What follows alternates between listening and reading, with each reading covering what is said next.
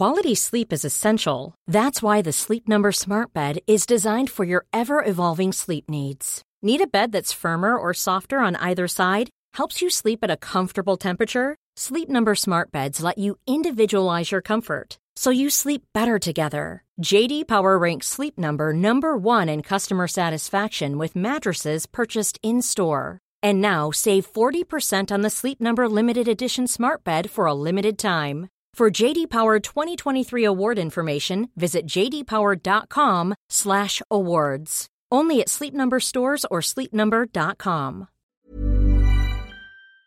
Et Lacazette! Quel but! Il n'y a que lui!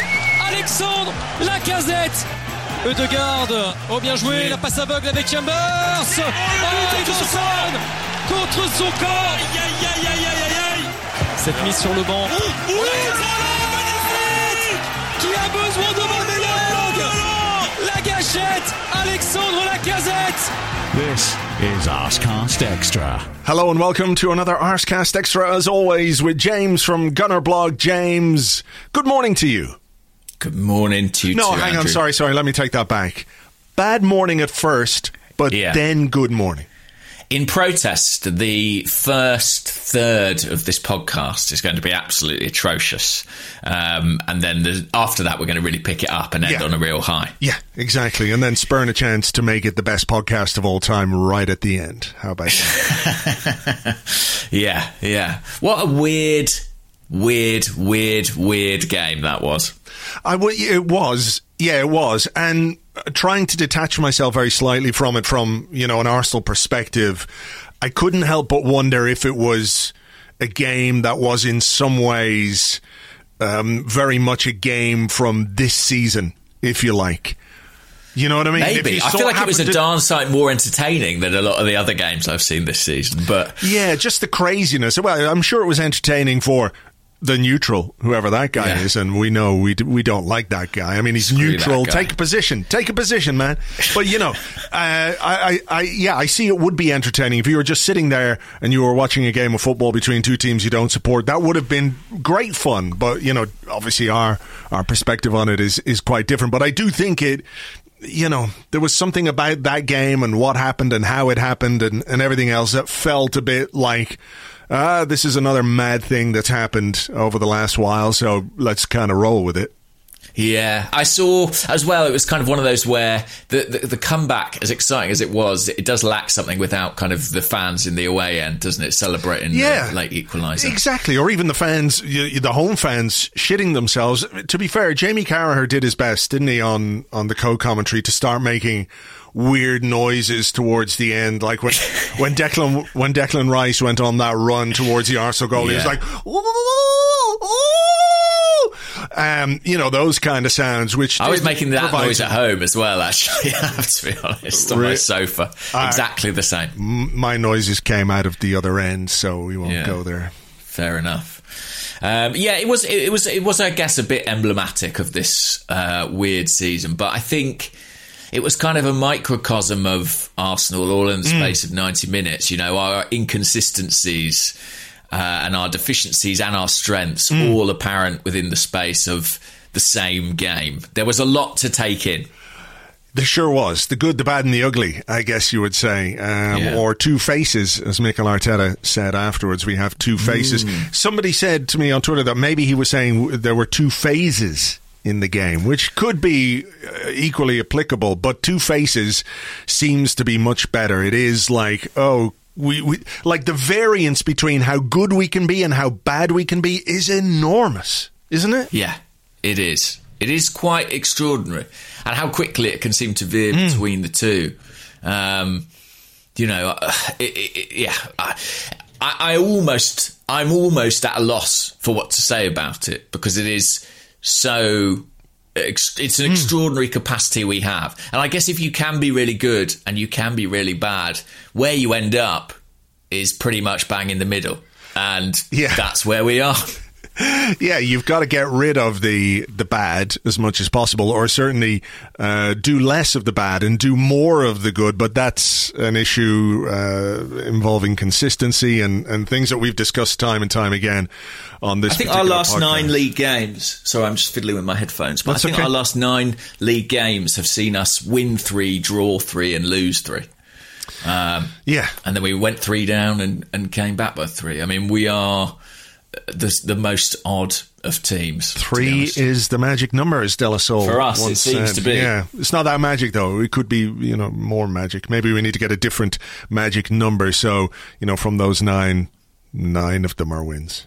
Maybe 9 could be. If 9 was our magic number, we'd probably lose 9-0. But let's not worry about that. Right, let's go from the start and the team selection. Emile Smith-Rowe not 100% fit, according to Martin Tyler in the commentary. Mm-hmm. So that's why he didn't start. But the deployment of Pierre-Emerick Aubameyang on the right and Bukayo Saka on the left from the first whistle was odd to me. Can you think of a reason why Mikel Arteta chose to do that, given that it has very rarely, if ever, worked with Aubameyang on the right-hand side? I mean, the argument could be that with Callum Chambers in the side at right-back to give us a bit more, presence, because West Ham, as we know, are very good in the air and very good from set pieces, to sort of add a bit more dynamism to that right-hand side, you put in Aubameyang. Who's I'm struggling. I'm actually stretching here to think of a reason why that might be the case. I mean, you don't put Aubameyang on the wing for his defensive work in particular, do you? Arteta said afterwards that, the reason we played him there, we had a good reason, but we didn't play well. And we didn't, do the game as well as we should have. Therefore, we couldn't, get the best out of him in that position, etc., etc. But I just think that's a bad decision. Do you know what? I think it's a little bit tricky because I don't think it's the reason we conceded the goals that we did. No, I agree with you there. And so sort of to an extent, whatever that plan was, and I can only assume, West Ham, they have slightly lopsided fullbacks, a bit like us. Cresswell is the one who gets forward on the left-hand side, Kufal less so. And I guess they were thinking maybe Aubameyang can exploit that space in behind or can pin him back in some way. Yeah. That would be my best guess, right? Yeah. Obviously, it didn't work at all.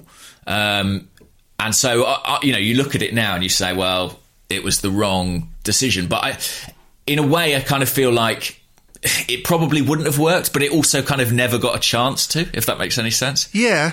Yeah, I mean, I get it. But then people will say that you don't give yourself the best opportunity to control the game the way you want, by picking a player out of position. Maybe is harsh because he has played there before, but in a position where he's never really played well there. That's exactly it. That's exactly it. So you're putting yourself at a disadvantage, even if your plan is, like you say, exploit the space that Cresswell leaves behind. I mean, I think what was obvious in that first 15, 20 minutes when he was on the right-hand side is that Cresswell had pretty much all the joy that he had in the game during that period. And when Saka went over there, he was much less effective. Yeah. So it didn't work. It didn't work. And I suppose one of my issues with this game is that, the selection I thought was it's with hindsight, you look at the team selection, you say, well, that didn't help. We had a really dreadful start. But then we came back into the game very strongly with effectively the same 11 players. Yeah. So I don't want to ascribe it all to that. Do you know what I mean? No, I know. It is difficult to try and get your head around why exactly there was such variance between the two levels of performance. Yeah. And there are small things, like, I think you're right, Aubameyang being out on the right didn't help us because, not only does he not give you a lot defensively, he's also just not very comfortable there going forward. Maybe rotating in Pablo Mari disturbed the balance at centre-half. We made changes to the back four, and it was a ragged line at times. Yeah. I mean, those two selections, Chambers and Pablo Mari, clearly there for their presence, their size, their height. Pablo Mari, of course, is, you know, the biggest central defender that we have. So dealing with the aerial threat that West Ham have, and Souček and everything else, you could see the rationale behind those selections.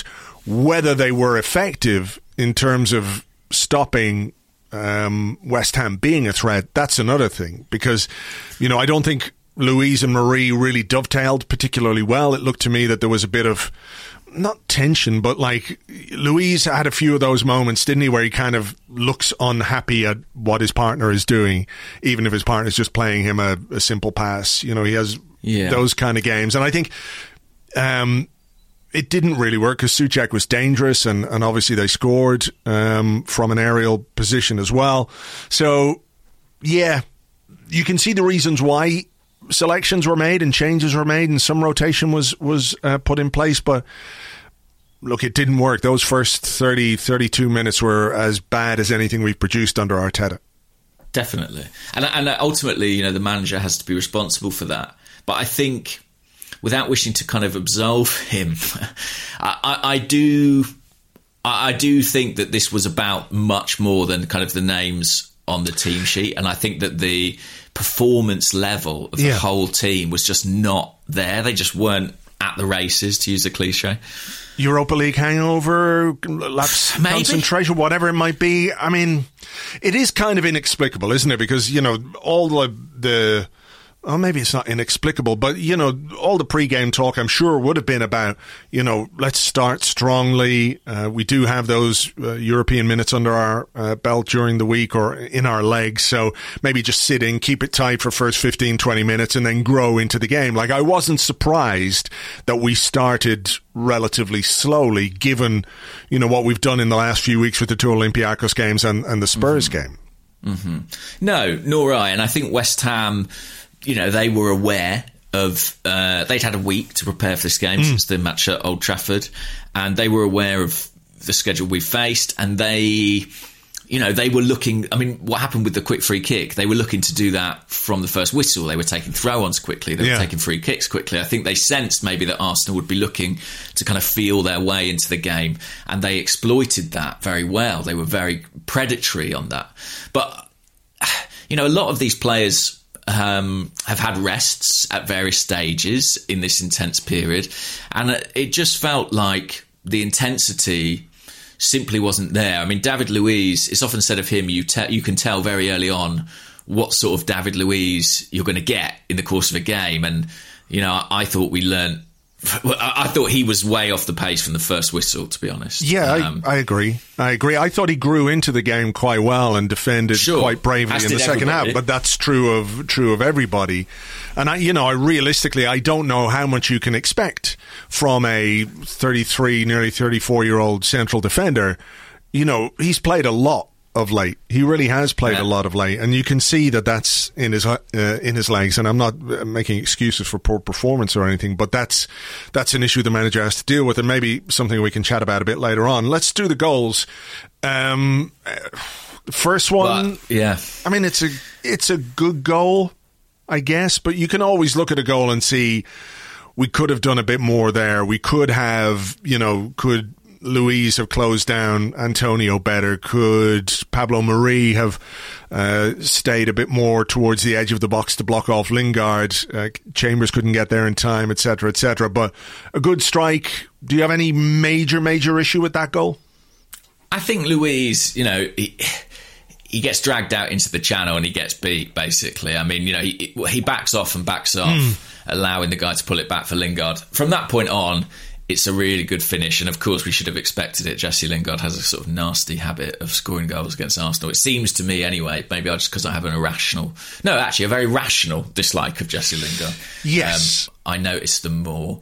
But it is a really good strike from him, and I suppose we can't ask too many questions on that front, but I did feel that we were quite passive in the way that we defended in the build-up. I think both central defenders were poor for the first goal. So, but, you know, the second goal, obviously, I had more grievances. Yeah. So on the it's a disgrace that the free kick was taken from a different position than the offence was committed in, point of view. Where do you stand on that one? Like, in terms of that being an issue worth discussing, to me, it's fucking irrelevant, to be honest. Do you know what? I have to confess, I had to check out what exactly the law is, because it does feel like 90% of the time the referee won't let you take a free kick until he's blown a second whistle for it. But apparently that's at the referee's discretion. Like, he determines if...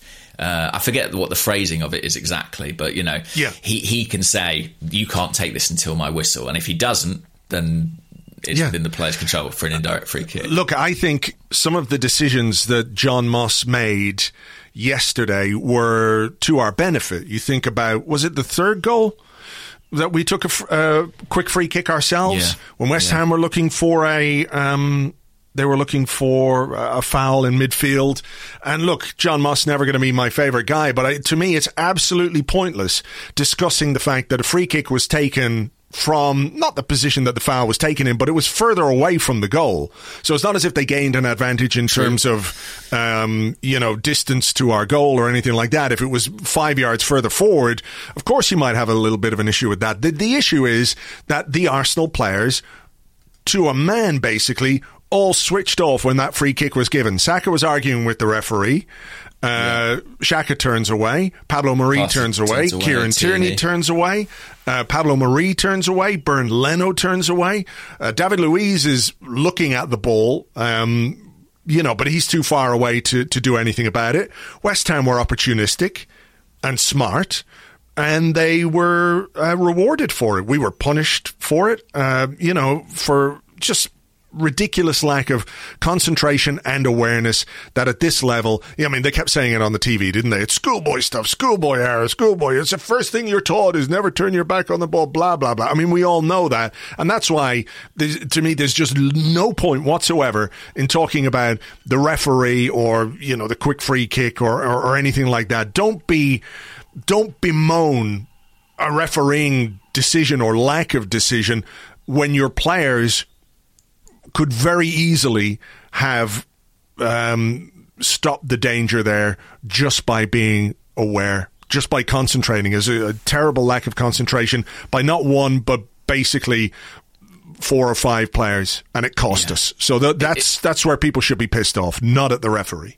It is almost the entire team. And I did see some people saying, well, the referee's getting out the spray, to set up the wall. But so what? If the player's attention was on the referee, that would make some sense, but it's not. Yeah. They're all just literally switched off, and it's really, really, really sloppy. I think I said on Twitter it's unprofessional, and I think it is. They just weren't focused in that moment. And Bernd Leno sort of flickers like a hologram, doesn't he, as the shot goes in at the near post. It looks bad for him, and it is bad, but I also think he is slightly unlucky in that it takes a deflection off Pablo Mari.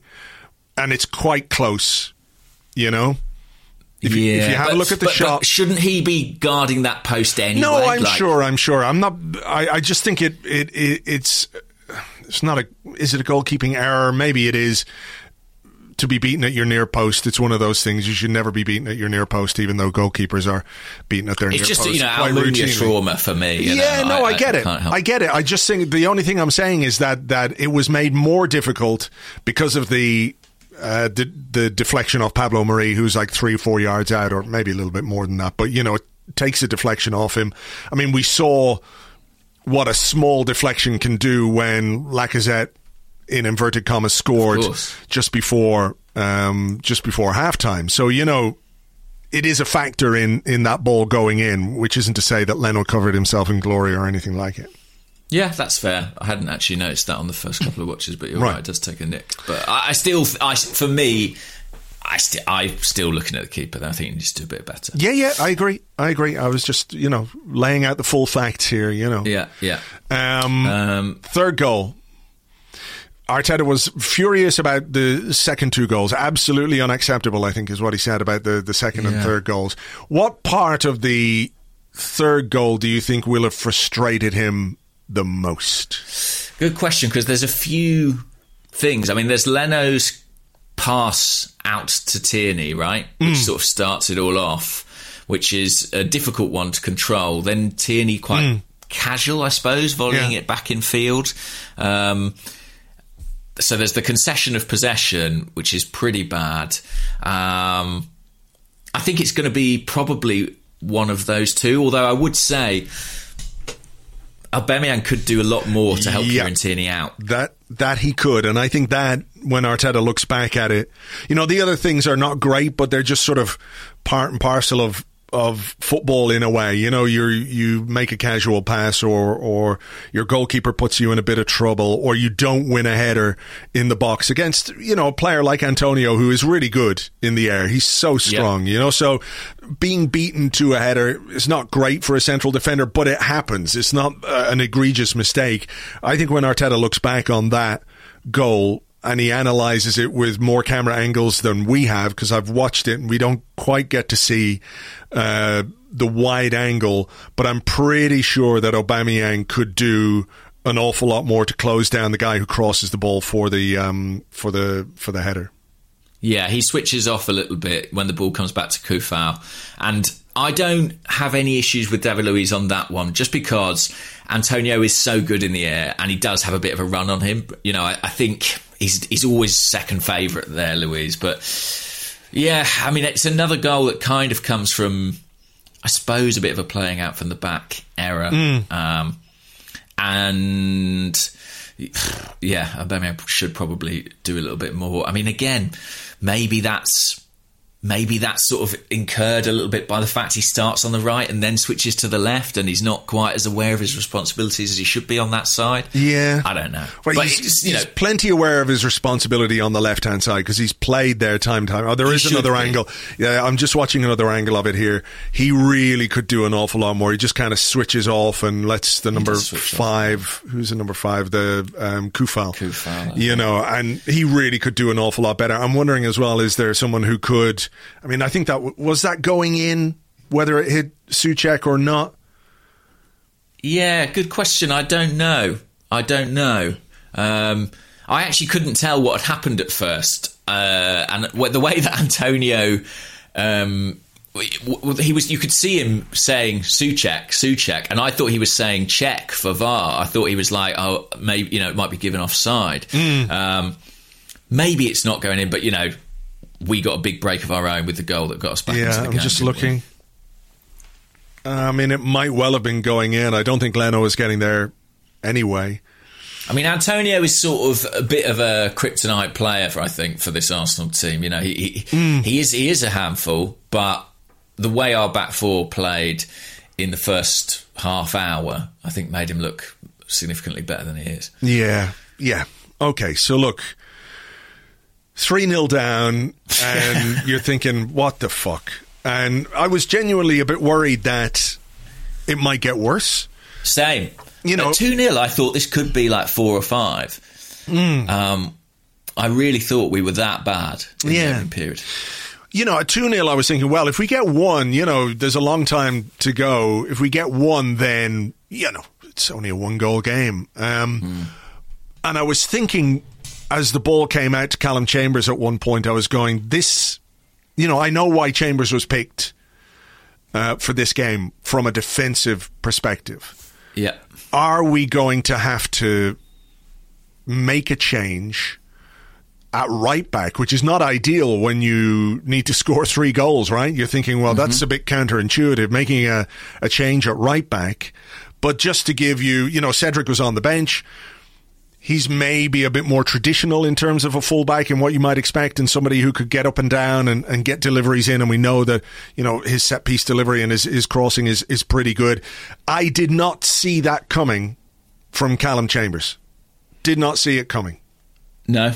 And it was an important outlet for Arsenal in the whole game, wasn't it? Him getting forward in that way. And his delivery was good. It was great. It was great. Yeah. I mean, it's the power and pace and, the timing of it, and not taking extra touches and putting the ball in the right area. He did it more than once. Obviously, the own goal is a great example of what happens when the quality of your delivery is too good for a defence to deal with, even if one of your attacking players can't get there. But more than once he put the ball in, and Fabianski had some difficulties dealing with it. That's right. Defensively as well, I think one of the things that's overlooked in the game is that Chambers made 8 clearances, which is more than any other Arsenal player. So he didn't just do it at one end of the pitch. It was a hell of a performance from him because, he kind of sparked into life a bit, and Arsenal sparked into life a bit, on the 40-minute mark, whatever it was.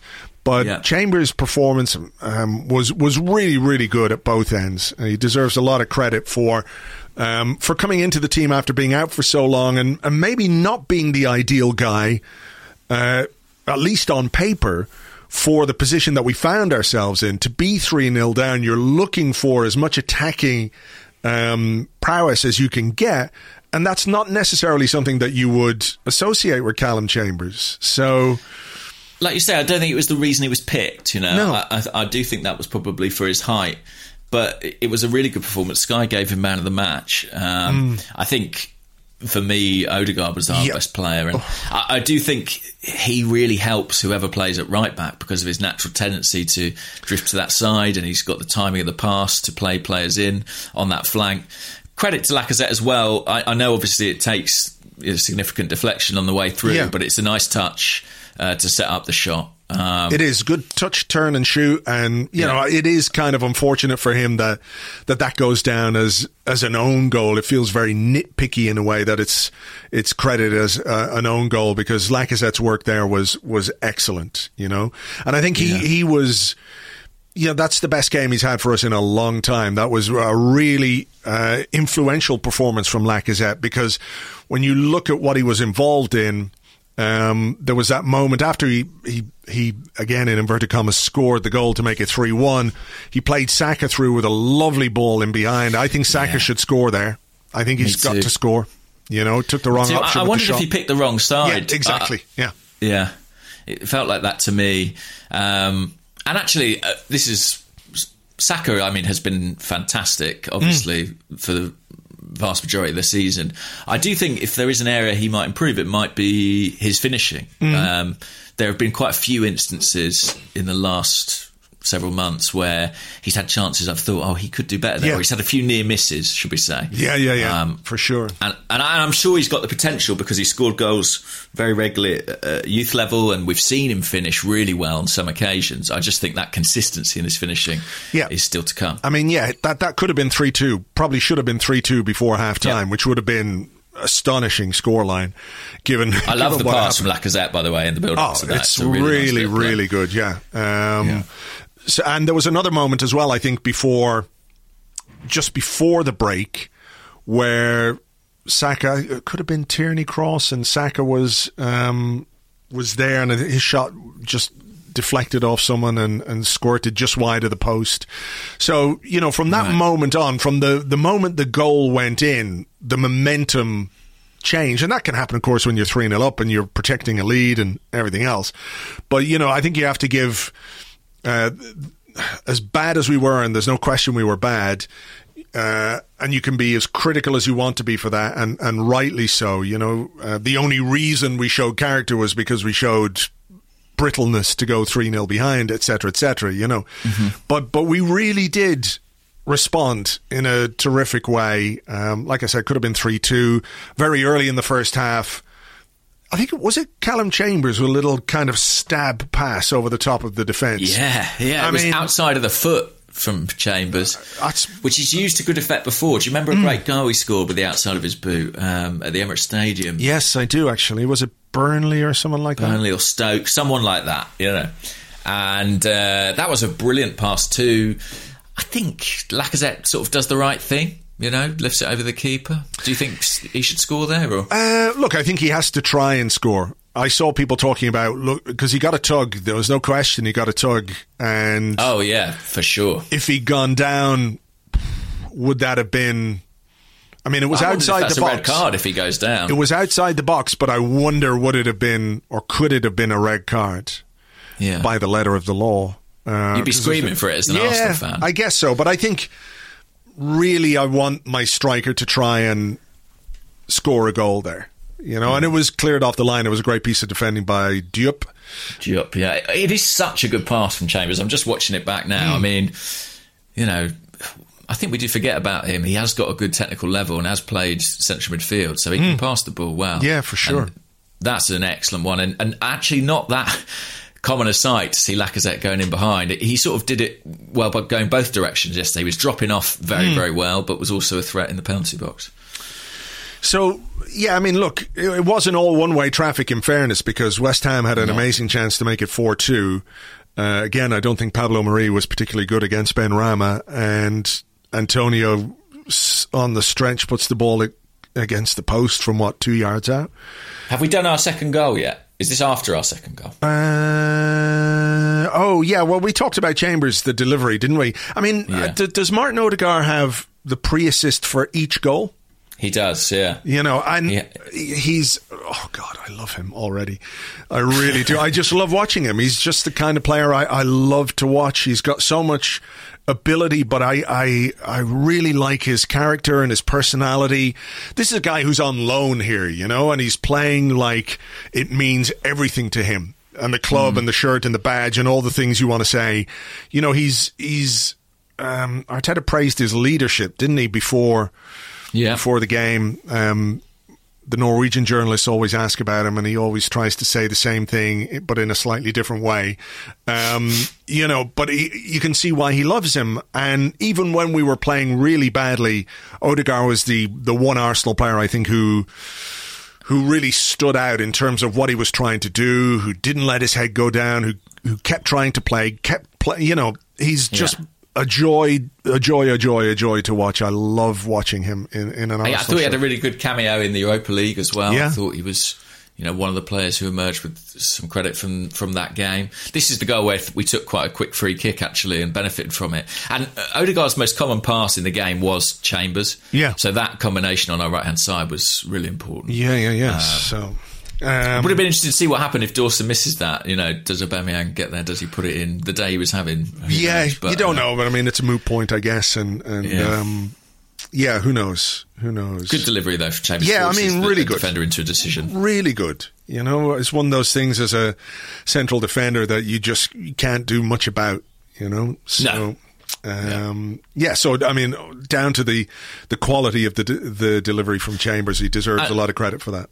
And just to say, on both our first and second goals, you'll notice that Odegaard's involved on the right hand side, but Bukayo Saka's involved in those moves as well. And that is another argument for saying, why did Aubameyang start on that wing? When you've got Saka, who's maybe got some relationships developing on that flank. Yeah, why not lean into that? So 3-2, and then 3-2. Did you? At that point, are you thinking we're going to do this? Well, I mean, I wasn't confident that we were going to not concede. Right, I didn't. Yeah. It didn't seem implausible to me that we would score again, even though we're not great at scoring late. But we had players on the pitch who could score goals, and we did make changes. Smith Rowe came on for Xhaka, which was interesting, and then Pepe on for Bukayo Saka. So, it's not beyond the realms of possibility that with those players on the pitch, Lacazette, Aubameyang, Odegaard, Pepe, Smith Rowe, then Martinelli on for Aubameyang, that you could score a goal. My worry, I suppose, was that we would concede another one, and there were dangerous moments. We talked about Antonio hitting the post. There was a really, really good block by Kieran Tierney. Which was excellent. There was the Declan Rice one where he like an ent on speed just fucking strides through the midfield. Yeah, it was like stop him. I could see where this is. Just stop him. Someone just trip him up. It was one of those. How they don't score on the Antonio one. It's quite incredible, isn't it? Benrahma, when he drives through and sort of has the cross shot. I mean, West Ham fans must feel absolutely sick to their stomach that they managed to not win this game. I'm sure, 3-0 up and they had real chances for the fourth goal. Exactly. So, look, the equaliser, again, Odegaard to Pepe. I think the pass from Odegaard makes Pepe's mind up for him as to what he has to do. Because we know he doesn't really like using his right foot if he can help it. Yeah. You know? But the way the pass ran meant he had to take it on the run, and that's possibly the best thing he's ever done with his right foot for Arsenal. Oh, no, it's not. I'm thinking of a goal. There was the goal. Yeah. Europa League where he rolled it out of his studs. Yeah. But it is an absolute peach of a cross. It really is. And a good header, really good header from Lacazette to equalise. So. Yeah, it's just, I mean, yeah, it's a nice header from Lacazette, but the cross really does put it, on the plate for him. And I think the West Ham centre-halves just lose sight of Lacazette, to be honest. Yeah. They wouldn't be too happy with that. But I think we absolutely deserved it. After that dreadful half hour, I felt like we really, really responded well. And we might even have won it. I think Pepe used up all his right foot juice on that cross, because the opportunity that he had to make it 4-3, it's one of those where I just wonder if there was enough of a tug from the defender to slightly put him off. Yeah. Maybe not enough for a penalty, but enough to just distract him a little, And it does come to him on that foot. Do you know what? I actually wondered if he might have done slightly better with the other half chance, which doesn't look as presentable, but because it falls to his left foot. Do you know the one I mean? Where Tierney crosses it in and it drops 82nd minute, nearly the 83rd. Tierney crosses it in from the left-hand side, again from a Odegaard pass. He's just involved in absolutely everything we do in the game. And the ball comes to Pepe at the far stick. He brings it down on his chest. A normal player, I'd say that's not really much of a chance, but with a player with a left foot as good as his, I think he might have generated a little bit more. Yeah, I'm looking at it now. Shot. Oh, yes, I think you're right. I think you're right. I actually think that might be a better chance for him than the other one. That's a bit of a miskick, isn't it? It's a bit of a miskick. The other one is a beautiful pass from Odegaard. You're making Jamie Carragher noises. Ooh. Yeah, no, I mean, it reminded me of Cesc Fabregas, to be honest. It was that good, so that'll tell you. It was a brilliant pass, and a good run, to be fair, from Pepe. He makes that diagonal movement. In a similar position from which he scored against Southampton? Could have been, yeah. Was it? Yeah, could have been. When he's playing off the left-hand side, I think, and Xhaka finds him. I think that's the one. Yeah, that's the one I'm thinking of, yeah. But, he takes it on his left. He has to hit it with his right. Does he get a little pull? I'm not sure. A little bit, but... Yeah, enough to put him off the shot, but not enough for a penalty. Yeah, I don't think it's a penalty. I think he, probably could and should do a little bit better with the effort and maybe the two efforts that he had. But look, he did make a big contribution in terms of getting us a point from a game which looked for a long time like it was going to end much worse than it already did. So, I mean, where do you place this in the pantheon of this season? Is it just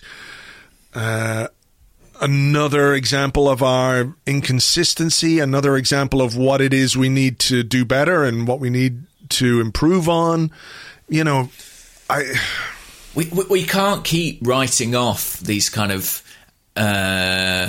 big defensive errors or as aberrations. Do you know what I mean? There's a clear established pattern of late with us shooting ourselves in the foot, as we've said so many times. And ordinarily a 3-3 game like that, you might kind of set it to one side and say, wow, that was just a crazy 90 minutes of football, but it's not. It's a microcosm of what we're doing more generally. It's a really, really confusing time to be an Arsenal fan, I think, because there are signs of progress which seem sort of undermined at every turn. It is genuinely difficult to get your head around, isn't it? It is, because for every bit of encouragement that we have, you can't help but worry about some of the stuff that we saw yesterday, because it's a lot of it is just basics. It's basics.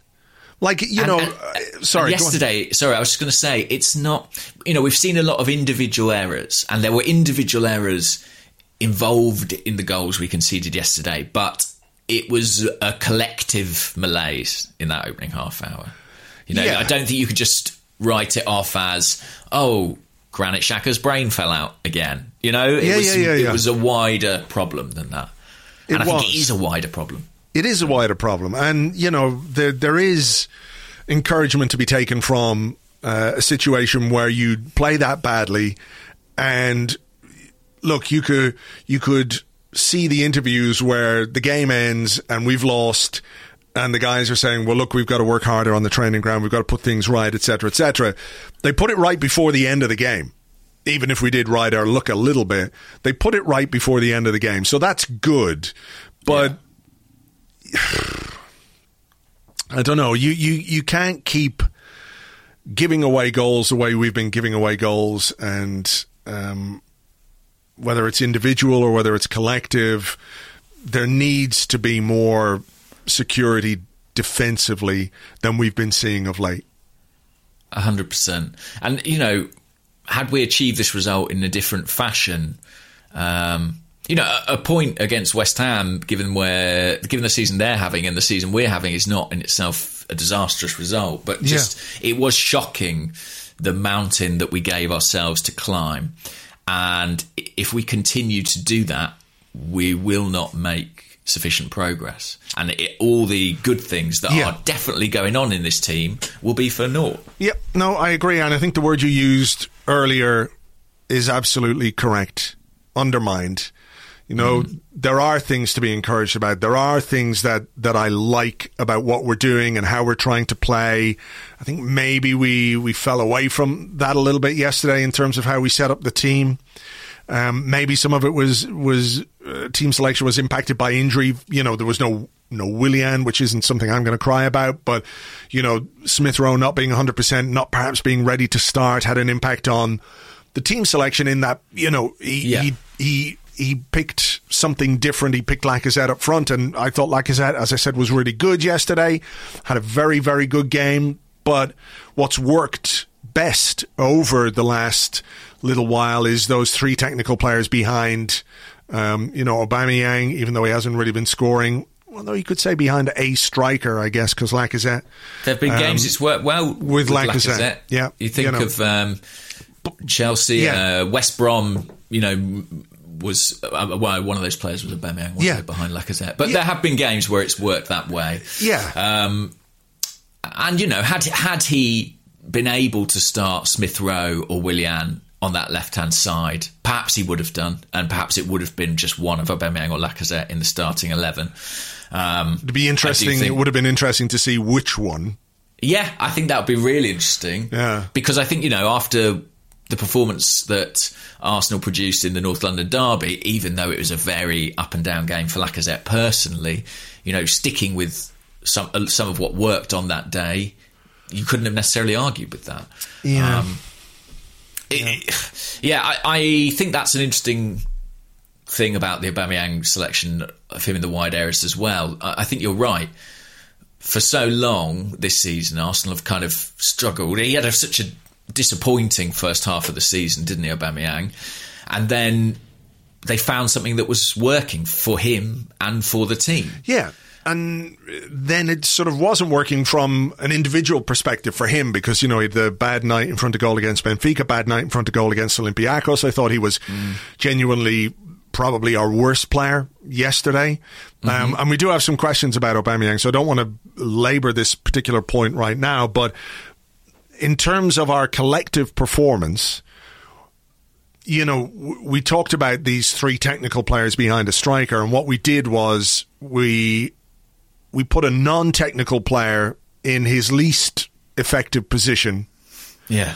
And I think, like you said, it's not necessarily the reason why we conceded the goals that we did, but perhaps it was a reason as to why we weren't able to control the game the way we would like, come or back get into the game game once we swap them, right? Yeah, exactly. Yeah, and I also just think that the point about the technical aspect is an important one. I mean, we've said it so many times about Aubameyang.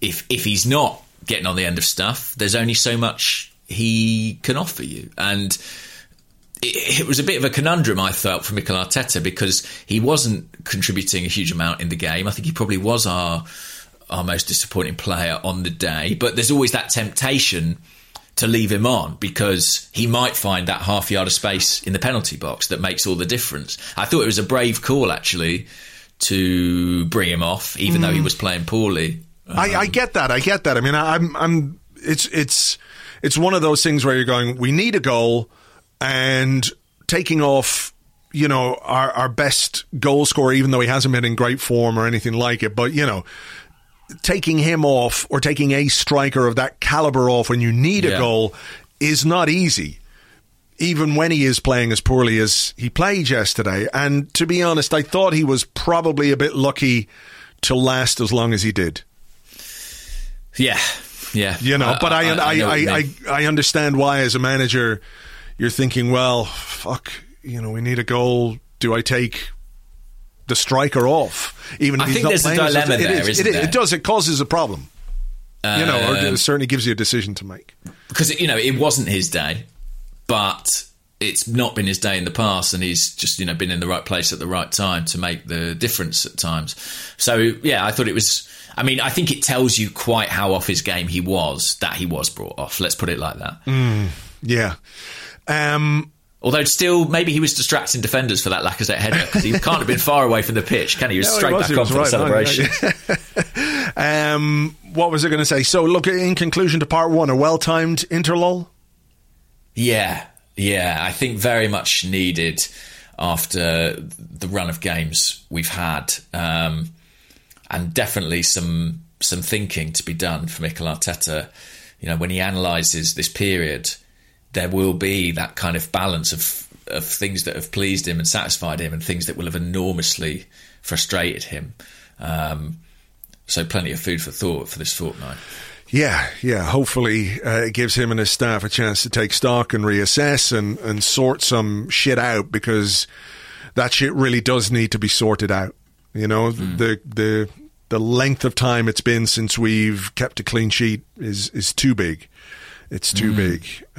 So some thinking to do. So look, let's take a break right here, and we will come back with your questions and more in part two right after this.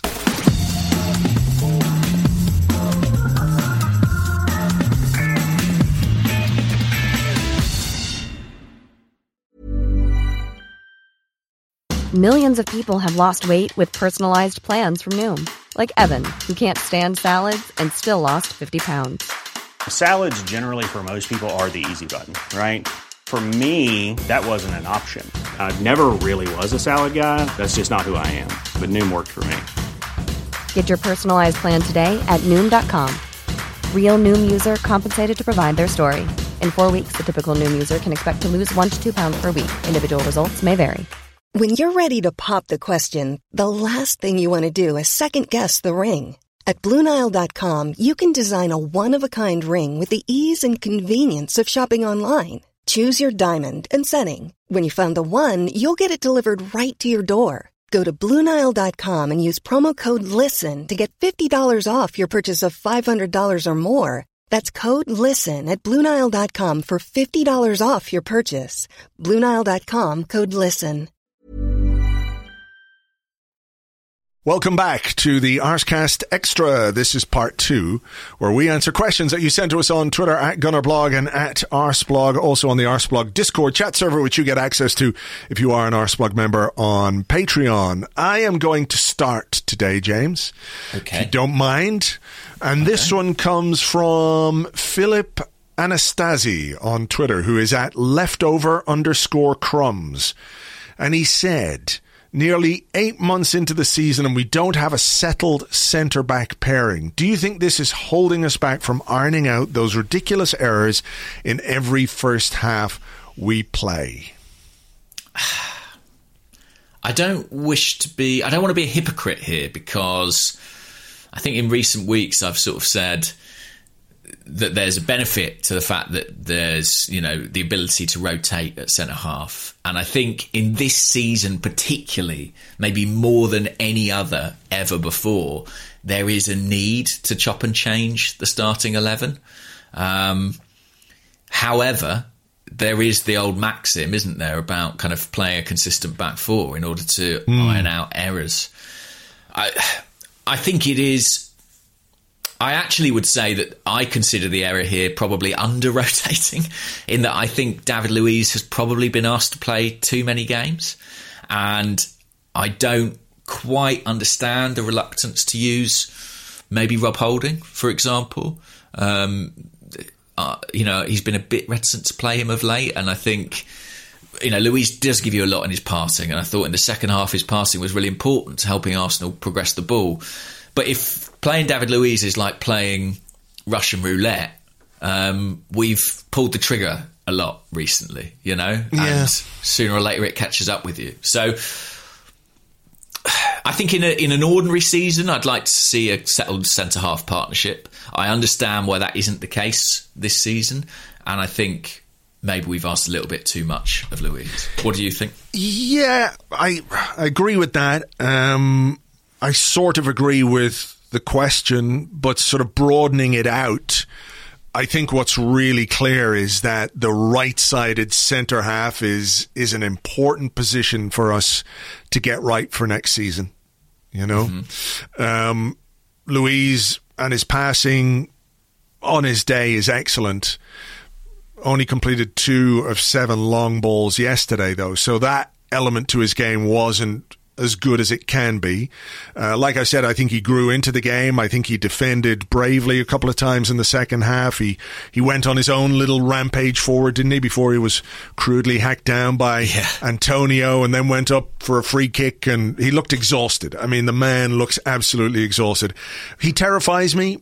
I can't lie about that. The sense that I have that at any moment he could make an error never leaves me.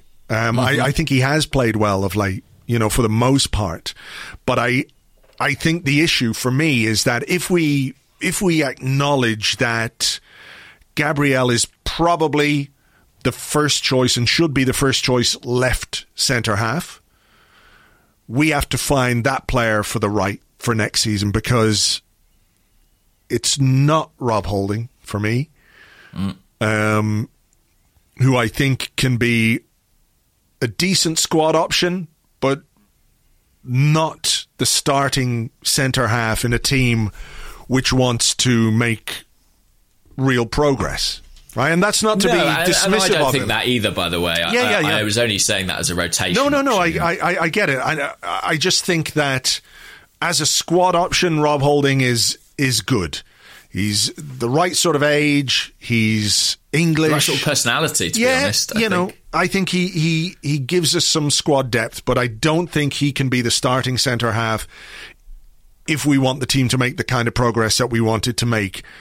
Nor can David Luiz next season, in my opinion.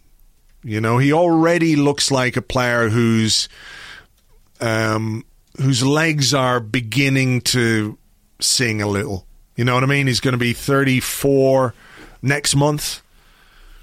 How much more can you get out of him, really? What more can he give you? So for me, what we do for next season in the right centre half position is going to be really important as to how we develop this team and what kind of a player we have in that position, and whether it's William Saliba or whether it's somebody else. If we don't upgrade there in order to maintain some kind of consistency at centre half, then I think we're going to find it difficult to be as defensively solid as Mikel Arteta and everyone listening to this wants us to be. The Luiz one is really interesting what are they going to do about his contractual situation? Tim Stillman wrote a good piece for Arsblog, didn't he? Yeah. Sort of saying he thinks he'll get a new deal. I think there's every chance, that he might. If it was in my hands, I would really, really be leaning into using Saliba. I just think there's not going to be a vast amount of money available this summer for Arsenal to go and do business in the market. And I've got a question in a minute about a player they might want to buy permanently that probably wouldn't come very cheap. And if you've got someone on the books, if you've got someone on the books who you've already paid £28 million for, you've got to try and give that a go. Yeah, I agree. I just think it would be crazy not to. But, we've had that debate before. So, this is my question that I was going to ask you. No surprises what it's about. It's from Boom Shakalaka on the Discord. And they ask, how much would you be willing to pay for Odegaard? And do you have any concerns that will be priced out of buying him if he continues to play this well? That is the double-edged sword, isn't it? When you bring in a player on loan who plays really, really well, ultimately the beneficiary is the club that owns him. Like, okay, he's going to give us plenty on the pitch, and I think what he can give us between now and May, we need to sit back and enjoy and everything else and keep fingers crossed. But ultimately, it benefits Real Madrid either from the perspective of a club that now has a player who's gained fantastic experience playing in the Premier League and could come back to La Liga and play at a high level for them if they see a role in the team for him, or it increases his value. We knew that. You know that when you loan a player, that this is a possibility.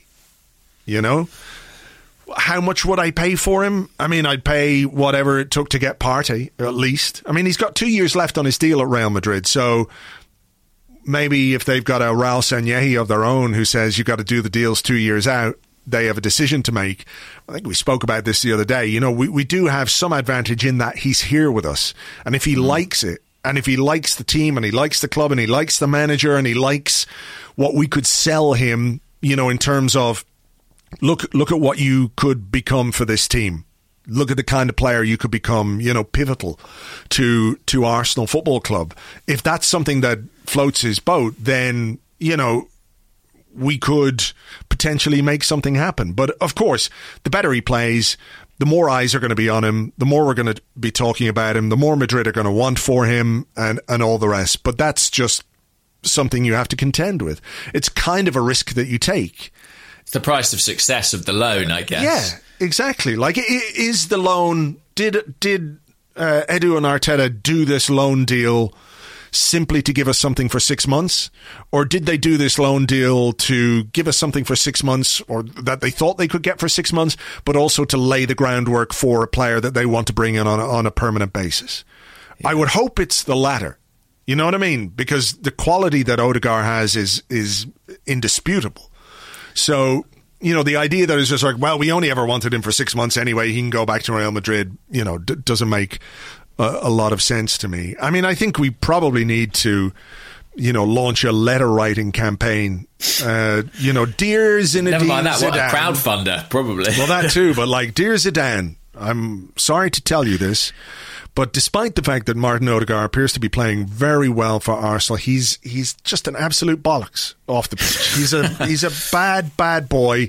He's very naughty, and nobody likes him, and he smells and really saying weird things about you and your head.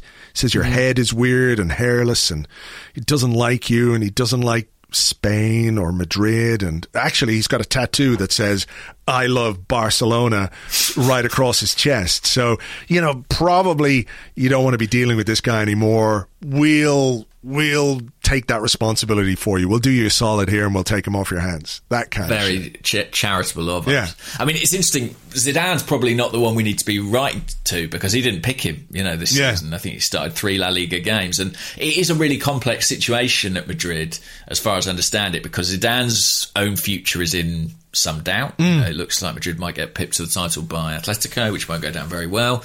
But Florentino Perez, the club president, has always been a really big proponent of Odegaard and always seen him as part of the future of the club. So if there is a managerial change, that could play into Odegaard's hands if he wants to go back to Madrid and be a star there. However, on the other side of the coin, Madrid are in a nightmarish financial situation. I mean, as bad as it is for English clubs, for Barcelona and Madrid, it is at another level. I think Swiss Ramble estimated or wrote that they had set to lose like 400 million euros over the 2 seasons of coronavirus. Yeah, but what they'll probably do is just sell an acre of land, to one of the banks, to the king, and the king will give them £1 trillion, and it never seems to affect them. But if they do, need to fund a rebuild, I mean, I'll be honest, I'm not hugely optimistic, just because Madrid do need to kind of renovate their squad slightly, and a bit like us with Saliba, they'd be kind of crazy to not make Odegaard part of that. But it's a slightly different situation in that, they didn't pay a huge amount for Odegaard because they got him when he was very young. Right? True. So it's not quite that. And if they do have their beady little eyes set on somebody like Haaland or Mbappe or something like that, which, is pretty likely considering the way that Real Madrid operate,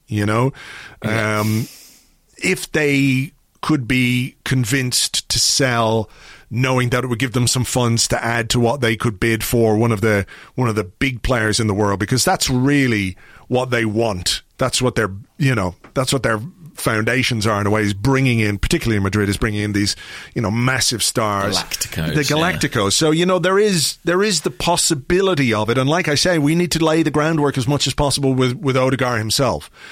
It's clear Arteta really likes him. It's clear he sees him as a key part of his team right at this moment. But he it's not a wishy-washy Denis Suarez loan, this. No, and by the way, I think that's been a little bit overlooked. How impressive it is to come into a new league and a new team at the midway point in the season and immediately establish yourself and immediately be producing these kinds of performances. I think that's really impressive on Odegaard's part.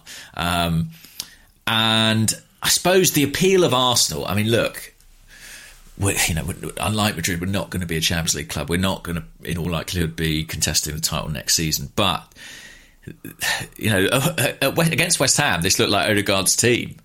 And he is absolutely the main man on the creative front at the moment. Yeah.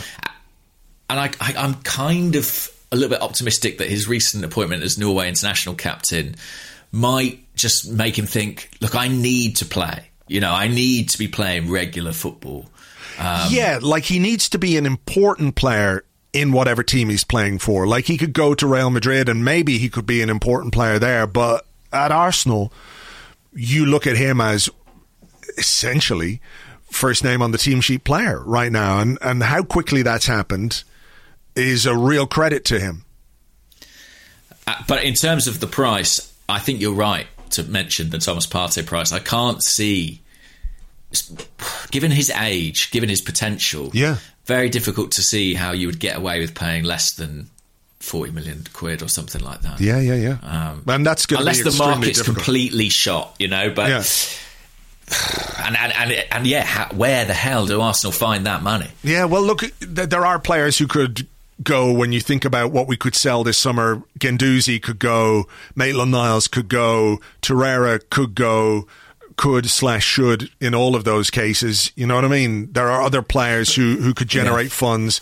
And I think your point, going back to Saliba, is spot on about using the resources that we have. We cannot afford to not or to waste the £28 million we spent on Saliba.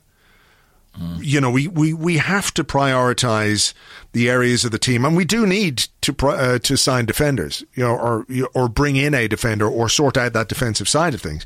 But similarly, the idea of, like, we could not have done what we did yesterday against West Ham without Martin Odegaard. And if we'd played well and won the game, we probably couldn't have done it without Martin Odegaard either, if we cut out those defensive mistakes. So, we had a question, it was from Brian Richards on Twitter, who's at Brain Richards 99, who says Odegaard is keeping him our number one priority this summer. I don't think it's our number one priority per se, but it's certainly important that we try our best to make it happen if it's at all possible, because from what we've seen and from the influence he's had and the impact he's had in a short period of time, I just would like to see this guy in an Arsenal shirt for years. I think it might be our number one priority. Yeah, it could be. I mean, the other thing about him is he's the right age. Like, exactly, as an investment, it makes a lot of sense. I don't really like to talk about players in terms of resale value, but he would have it. And yeah, I think it could be quite important for the development of this team if we're able to convince him to move to Arsenal. I think it would be. I just think imagine taking him out of the side and sort of starting again on that front. I mean, you've got Emile Smith Rowe. Yeah. But you've still got a kind of pretty big gap in that area of the park, and they are different types of players. And why not have both? Well, yeah, Please exactly. Can we have both? Why not have both? You need those options, and you need that depth in terms of quality. So, there's a million reasons why Arsenal should do their best to make that happen. Yeah, and I guess what I would say is, although these numbers sound daunting, it's not Nicola Pepe money. It's not 100 million. It's not an infeasibly unrealistic, maybe it is a bit unrealistic in the current climate, but it's not such a huge kind of albatross sum of money that's going to hang around like a millstone around our neck. I think it's a deal that would make a lot of sense for Arsenal. I think the bigger question is if it makes sense for Odegaard, and that's the decision that we want to get. Yeah. I mean, as much as we can convince him by talking, we need to convince him by, he's going to be an ambitious player as well. And there is, I think, something slightly romantic about the idea of being part of, a new generation or a rebuild at a club, whatever it might be. But, at the same time, there's only so much a player, if he has to keep bailing us out because we keep making defensive mistakes, you know what I mean? We have to convince him that the team can make the kind of progress that we all want to make as well. That it's not just going to be good one week, not great the next week, firefighting another week. Oh, look, we've set our own balls on fire again. Oh, shit. There has to be more from the manager and the way that he produces consistency with the team as well. So look, here's one from Joe Patch, who's at Boring Joe Patch, who says, are you worried about Leno? Seems to be edgy with the ball at his feet and no real competition for a starting place, not convincing with crosses in the air either, etc., etc. Yeah. What's your hot Leno take? Yeah. It's an interesting one, that. I think how can I put it? I'm a bit disappointed in his recent form, but it would be an exaggeration to say I was especially worried about him. I think he has had a shaky period, but I think you've got to look at that in context, and I think generally he has, until very recently, been largely good this season. And I have faith that he will recover from this slightly shaky patch. What about you? I don't disagree with any of that. I think he does need to improve his form. It has been a bit iffy of late. I just have some concerns about his passing and his playing out from the back. I wonder if that's going to be a bigger issue than we might think for Arteta. I think it might be a bigger issue, than I would like it to be. I think Arteta... Well, listen, look, we know how dogmatic some of these coaches can be. and we know how important I think that aspect of the game is to Arteta, it wouldn't surprise me if he was prepared to sacrifice other aspects of Leno's game for someone who was more adept with the ball at his feet. That wouldn't surprise me enormously. Do you know what I mean? Yeah. And then I'm thinking of all the goalkeepers that City went through because they could play with the ball at their feet. Claudio Bravo, etc. And then they found a guy who can play, but also has the right size, to be a top level goalkeeper. Yeah. Because obviously we're thinking of David Raya here as somebody who they like. And I'm worried that any recommendation from that goalkeeping coach based on previous recommendations is not convincing. And the other thing is he's not that big. He's just not that. He's kind of Ospina sized, isn't he? And yeah, I'm not sure he's 6 foot. And I don't think he's had quite the season this year as he did last time. I don't know if that's to do with the speculation or over his future or anything like that, but I don't think he's playing quite as well as he was last season. Yeah, anyway, it's certainly one to keep an eye on. Yeah, I mean, look, it wouldn't be top of my list in the summer. Talking about summer priorities, I'm pretty happy with Bernd Leno, I have to say. Yeah, it wouldn't be top of my list either, but I do think he needs to... Yeah, hopefully the international break will be... he's going away with Germany, I think. So maybe just a chance to refocus and everything else. Because I think generally he has been good. I think so. Yeah. And, in the first half of the season, we were all saying, how fantastic he was. And he bounced back so well from kind of the Emi Martinez debate. And I think I'm optimistic he'll recover that. But this is... I don't want to keep making excuses for players, but this is just such a weird season, and I do think the mental fatigue might be part Well, actually, there was a question on the Discord, and just while I find it, I was just going to ask you, Lacazette afterwards said we didn't respect the game plan. Do you think there's any correlation between the amount of times Bernd Leno kicked it long in the first half and his comments about not respecting the game plan? And Nobel 94 on the Discord says, evening gents, fatigue has been discussed a lot lately, especially in regard to players like Luiz, Saka and Xhaka, but the player with the most minutes never gets a mention. Bernd Leno. Has the mental aspect of his position been overlooked lately? His decision-making and focus have been below his best lately. I can't help think we should have been resting him in the Europa League fixtures and letting Matty Ryan play. The interlude will provide him rest, but is it now too late? So, I mean, do you think that is potentially a factor? I think that's a really good point. Yeah, I think it is a huge kind of load on a player.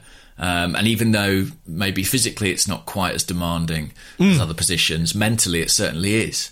And the degree of concentration that's required, the degree of focus, the degree of pressure. Pressure as a goalkeeper is huge. And especially when you make a couple of errors, I mean, that really ramps up. So I think that's a really astute point. What was the first question? Well, it was about the correlation between not respecting the game plan and kicking long. I mean, do you think that... Yeah, I mean, there were interesting things happening in the early period of the game. It did seem like we were almost playing... Chambers was almost tucked in as kind of a third centre-half, and Tierney was playing extremely high in the first 15 minutes, higher than he even normally does. I do think there was a kind of something to our shape, and I think this probably plays into Aubameyang being on the right, as it were, that we were supposed to be doing, that we just didn't manage to pull off. As for Leno's distribution, I'd have to look closer at that. I couldn't tell you from memory, if it seemed like he was going... Did he seem to be going longer to you? Yeah, in the first half in particular, there were a number of occasions where, we kicked it long and we didn't really have an outlet, Yeah, could be part of it. I find it really interesting that, I think Mikel Arteta is, how can I put it? his credibility as Arsenal manager, I think, is still open to debate and is the subject of debate, I think, among a lot of Arsenal fans. But I think one of the things that lends him the most strength in some ways, in my view, is how quick and how ready his players are to throw themselves under the bus. Do you know what I mean? Like, I feel like in a post-match environment, the players are so quick to say, this isn't on the manager, it's on us. It's unusual, I think. Yeah, well, look, let me just ask you this then, because it's slightly tied into it. It comes from the Discord as well, from Mr. CJ Wright, who says, are we starting to see a more ruthless side of Arteta? In recent weeks, we've seen Willian not feature as much as at the start. Bellerin rotated out with Chambers and Cedric. Aubameyang punished for being late last week and hooked off yesterday for a poor performance, whereas under normal circumstances, he would have stayed on. Is this the kind of style that will hopefully get the best out of the rest of the team? Is that a positive for you? I think there's always been a ruthlessness to him, to be honest. I mean, if you look at his treatment of players like Guendouzi or Mesut Ozil, I'm sure there are others. I think there's always been... Socrates, yeah. He's always been prepared to make seemingly quite difficult decisions. Even playing Willian at times was a difficult decision. Yeah, and I wonder if maybe the difference is that the kind of usual suspects in terms of the people who found themselves on the wrong side of Arteta have largely moved on. So we're now seeing that same reasoning applied to a smaller group, and therefore some of it stands out as more of a surprise. But I think there's always been a ruthlessness there. Maybe it's not always been evenly applied, but I think that he's always had that streak to him. And personally, it's something I like, because I would be lying if I said, in the final years of Arsene Wenger, that I didn't feel like Arsenal was sometimes too comfortable an environment. And I think having someone who's prepared to make things a bit abrasive and a bit difficult is probably quite a helpful thing for the club. I agree. I totally agree. I think, the Aubameyang situation last week is one of those, and it's not to relitigate it, but that's a big decision and a brave decision on North London Derby Day, that if you don't win, it comes back to bite you in the arse. But if you're committed to changing the culture and applying from the outside, there are certain things that we look at and think, well, certain players get different things and everything else. We don't know everything about everything that goes on. It just looks that way from the outside. But if you're dropping your captain, your best goal scorer on the day of a derby, it does show a commitment to the culture that you're trying to instill and everything else. I suppose the one thing I would say is that having options makes it easier to be ruthless. True. So the better your squad, the easier it is to make what appear to be ruthless decisions. Like if your options are Aubameyang and Lacazette, then that certainly makes it easier than if your option is Aubameyang and Kaba Diawara, for example. Sure. You know what I mean? Sure. So building a squad and building a group of players that allows you, when you need to be, or when you feel like it, or when a player merits ruthlessness, in inverted commas, makes your job an awful lot easier, Yeah, so absolutely. I guess that's part of... I hate to use the phrase, the process or whatever it is, but part of what's going on is rebuilding this squad. And hopefully he gets to a point where he can, make difficult decisions with the safety net of having good players to fill the gaps that he needs to fill, I think, an example of that ruthlessness maybe is...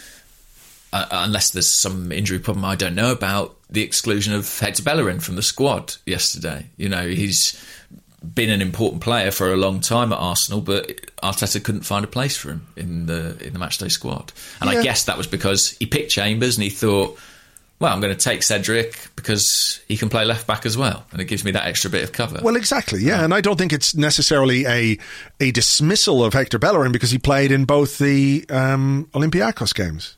No. But it's born out of, like you say, it's ruthlessness born out of competition. And there are a lot of areas of this team where it is close between players. You know, there are a lot of battles for places that are quite fine margins. Correct. And like in some cases, it's because the quality isn't there. Yeah, in some places it's because performances have dipped from, players who were previously clear first choices. Yeah. So there are different reasons for that, but it kind of, I think it creates that effect of ruthlessness. Sure. On the subject of ruthlessness and dropping players, I mean, there are a lot of questions about Aubameyang. I mean, Masoud Jaffer on Twitter said, am I mad in thinking we should maybe leave Aubameyang out of the starting 11? Joseph Petrassi, do you think Auba should be dropped and should earn his place back? Les on Twitter even asking, hi guys, could we and would you sell Aubameyang this summer? I suppose let's start with the should we drop Aubameyang thing. Do you think that that's a conversation worth having at this point? Well, we're going to have it anyway. So you and I are. Yeah, we are. I mean, do you drop him? Look, I think the thing is, right, that whenever a player goes through a difficult period, there's a tendency to jump to, the worst case scenario, and people take these definitive positions which don't allow for any discussion or nuance or anything like it. Like I saw a lot of people over the last couple of weeks saying Aubameyang just doesn't care. He doesn't care anymore.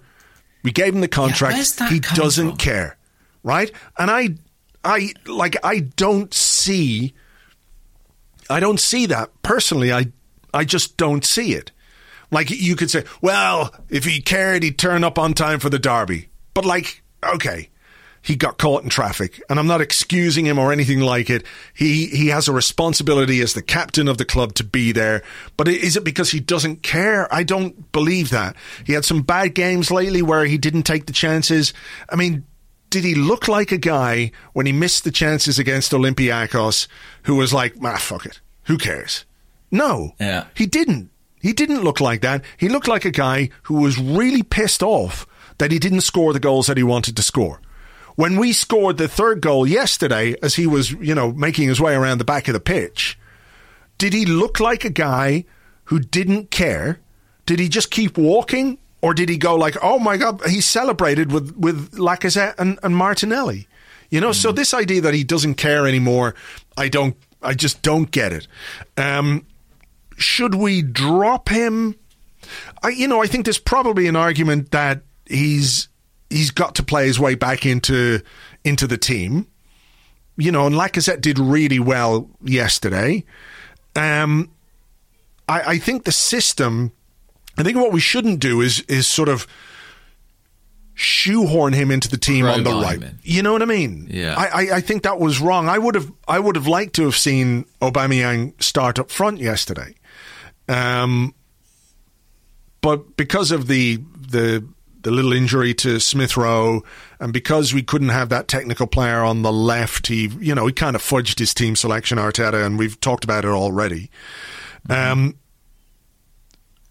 he could have picked Pepe, of course. Yeah, of course. Yeah, he could have picked Pepe on the right-hand side. Again, though, not necessarily the technical player. You know what I mean?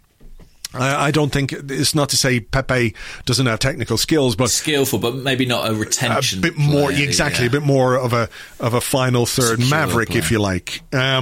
So look, when he's not scoring goals and he's a striker, you're under the spotlight, and you're 31 years of age. You've got the big contract, and all of those things come into play.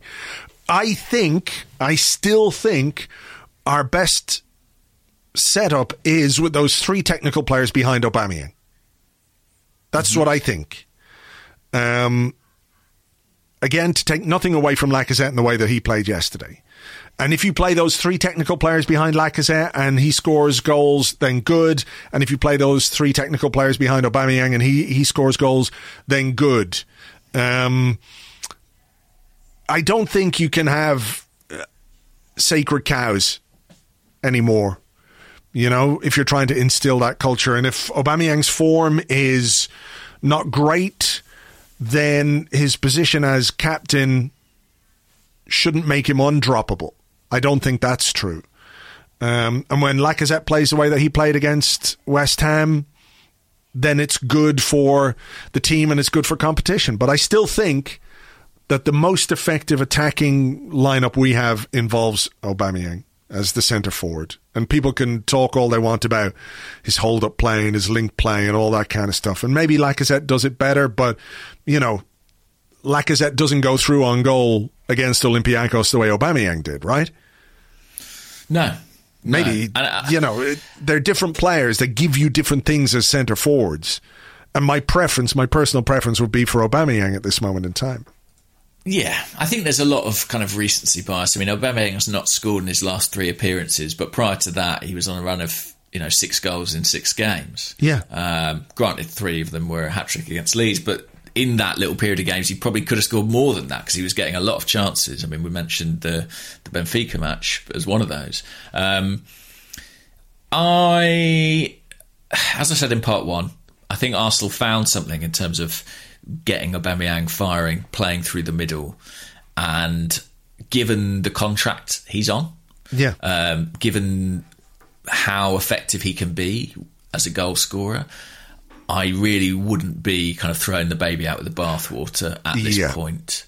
It's Liverpool next in our very next game. Mm-hmm. I think there's every chance he starts that game, centre forward. And look at sorry, go ahead. No, all I was going to say is, as someone who has been in the past quite a big proponent of playing Aubameyang from the left-hand side, the way the team is playing now, the way that we've changed our setup, the way in which we transition differently, we're more of a possession-based team, I'm not sure there's any great need to be doing that. And I think in the likes of Saka, Smith Rowe, Pepe, maybe even to an extent Willian, I think we have a different quality of wide player, a different type of wide player that is more useful to us in build-up. And for me, the choice at the moment is between Lacazette and Aubameyang. Yeah, and Lacazette has 3 goals in 10 games, his last 10 appearances. So he was very good, etc., but it's not as if, he's been banging them in week after week after week after week. And that's not to be critical, that's just to sort of point out what the players have been doing. I mean, there was a question also on Twitter, Dean at DJ Stanners, if you only had to keep one of Lacazette or Aubameyang for next season, who would you choose? I'd choose Aubameyang. Yeah, me too. Still. Yeah. And I actually think Lacazette has had a pretty decent season. He's had bad moments, but I think he's been better than he was last year. I think he's been effective at times. He's been a really good foil. I don't think he's quite as bad a player as some make out. But Aubameyang is a proven elite goal scorer. I think that's quite a straightforward decision. Yeah. Yeah, and I think the reality is that's what's happening anyway. Yeah, and there's a decision to be made about Lacazette in the summer. And if good form between now and May increases his value, then that's kind of where we need to go with it, Yeah, and I think I sort of have this sense with Lacazette, even yesterday, I thought he did brilliantly against West Ham. But I think there are other players who could do that within Arsenal's reach and who maybe even are more suited to it than Lacazette. And as for the question of would I sell Aubameyang, I just don't think that's even on the table as a possibility. And I say that partly because of the money that we've put him on and the contract we've put him on. I don't foresee someone swooping in to take that over from us at this point. Yeah. So again, that's another sort of added piece of motivation to make it work with him. Yeah, I mean, there's a Khalil Kieran's who's at Lord Cahill, Lord Cahill, on Twitter says, I love Aubameyang. I have his name on the shirt I got this season, but is there something to read into the fact that our 3 best performances of the season, Chelsea 3-1, Leicester 3-1 and Spurs 2-1, all came without Aubameyang playing? Maybe. I mean, I mentioned it earlier, but I also think, granted they were terrible, but we had a brilliant attacking display against West Brom, and Aubameyang did play in that, but didn't score. Didn't score, and Lacazette played centrally. And I actually saw somewhere, and I'm sorry because I can't quote it, I don't have it to hand, but that there is some stats that suggest that Lacazette does lead to kind of the general creation of chances, maybe more like his I don't know, his XA or something like that. I don't know. But then there have been so many games of late. I just think recently we seem to have found something with Aubameyang that had kind of clicked, and I don't want to disregard that. He's just got to find his shooting boots again. Yeah. I mean, listen, he should have scored a couple of goals in the week, shouldn't he, against Olympiacos? He should have scored against Benfica, and he should have scored against Benfica. Yeah. His finishing's maybe not been quite at the level, certainly not at the level it was last season. Last season he was scoring chances he had no right to take, He was kind of outperforming the chances that were provided to him. That this season, not so much, but that'll level out over time. Yeah. I still think that the centre-forward question is an interesting one, and, where Martinelli fits in that discussion, for example. Exactly. I think, that's something we've talked about before, and, I'm not necessarily sure that, and you've made this point either, that the 2 centre-forwards Mikel Arteta has at his disposal are his ideal No, options. I'm not convinced of that at all. So what we do in terms of the training groundwork put into Martinelli, or what we might do in the transfer market this summer, is going to be very, very, very interesting, I think. Yeah, for sure. You got one more? Do you know what? Most of the ones I had, you actually already asked me. Great minds think alike. Okay. I'm trying to think, do I've got one more? Oh, I've got one here, actually. Yeah? Just from Ashley Birkinshaw, says, would you agree Kieran Tierney just didn't seem focused yesterday? Mentally, he's usually so sharp. Yesterday, his head looked down. Is this perhaps the result of the hard schedule? Yeah, maybe. It was his worst game for a while, I would say, Kieran Tierney. Yeah, look, he was culpable for the second goal. One of the players culpable for the second goal. He does make a great block in the second half. Yeah. True. Look, he's played a lot of football. We don't have a backup left back. We're asking an awful lot of him. So if he is tired physically and mentally, again, I'm not excusing it, but I understand it. Yeah. Yeah, I like this one from Eddie Longbridge, at Eddie Longbridge. Should Mikel Arteta consider hiring a hypnotherapist to make Mikel Arteta believe we are 3-0 down before the kickoff? He'll be angry and frustrated, and the pre-game team talk will ensure we go out and win the match with ease. So. It's an idea. Yeah. We're getting a lot of angry Mikel after games at the present time. But... yeah, be good if he could do whatever's needed before, just to make sure the would team be handy. Just very finally, from the Discord, Wiltshire Gooner says, was the substitution of Xhaka and Aubameyang significant beyond the context of this single match? We've kind of touched on Aubameyang already, but what about Smith Rowe for Xhaka? I think that's interesting. I mean, we ended up doing something a bit similar to what we did at Villa Park in the final stages, with kind of, Smith Rowe slightly off to the left and Odegaard to the right in almost a kind of midfield 3, almost the Man City way of playing with kind of 2 number 8s. Maybe there is something in that in future. I definitely think both players are capable of doing those jobs. But I think...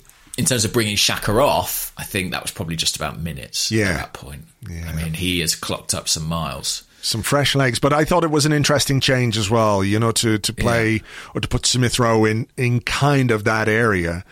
So maybe there's something there that augurs for the future. But I think really it was in the context of the game. It was getting fresh legs on, somebody with the ability to pick a pass, to run with the ball a bit as well, which isn't necessarily what Xhaka can do. Okay, well, look, I know you have to go, and we've been talking a long time today about that crazy game, so thank you to everyone for sticking with us, as always. We really, really appreciate it.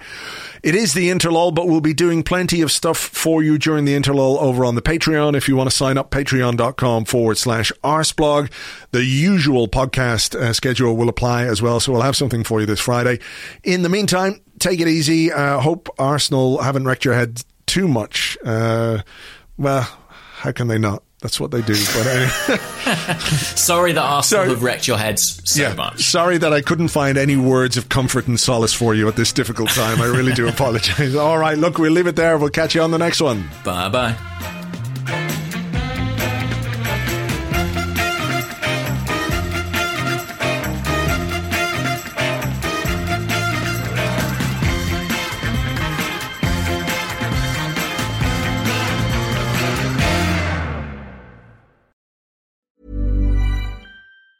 Mom deserves the best, and there's no better place to shop for Mother's Day than Whole Foods Market. They're your destination for unbeatable savings, from premium gifts to show-stopping flowers and irresistible desserts. Start by saving 33% with Prime on all body care and candles. Then get a 15-stem bunch of tulips for just $9.99 each with Prime. Round out Mom's menu with festive rosé, irresistible berry chantilly cake, and more special treats. Come celebrate Mother's Day at Whole Foods Market.